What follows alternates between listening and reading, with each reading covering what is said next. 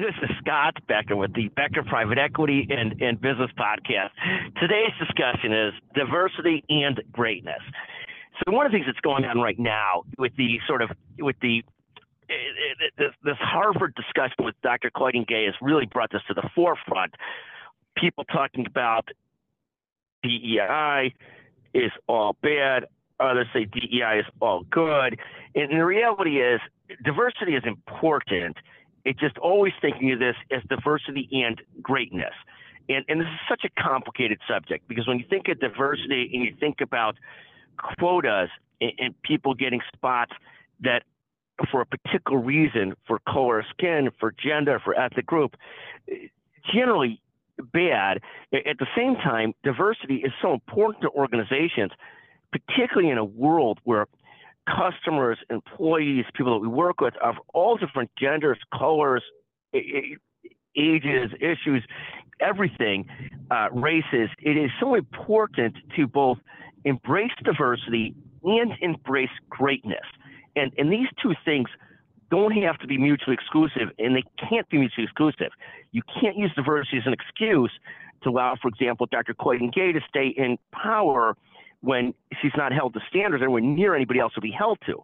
At the same time, we can't lose sight of the fact that diversity and having a diverse workforce of men, of women, of color, of not color, of ethnic groups, and open to all those talent pools is so important. So the message is not anti-diversity, it's not pro-diversity. If anything, it's more pro-diversity, I should say. But it's always diversity and greatness. It's not diversity or greatness. And I think the thing that's missing in part of this discussion is the constant effort to have both, to really strive for diversity and greatness, not diversity or greatness.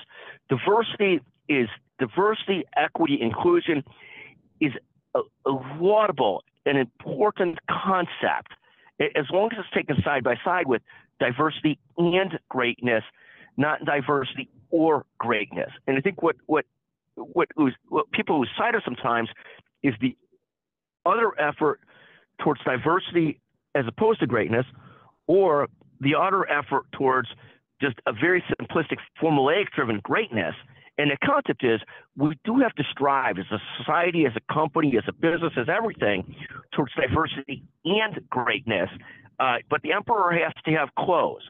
If you put people in positions of power who clearly don't meet the greatness test as well, then you've got trouble. So the real thing to look for is diversity and greatness, not diversity or greatness.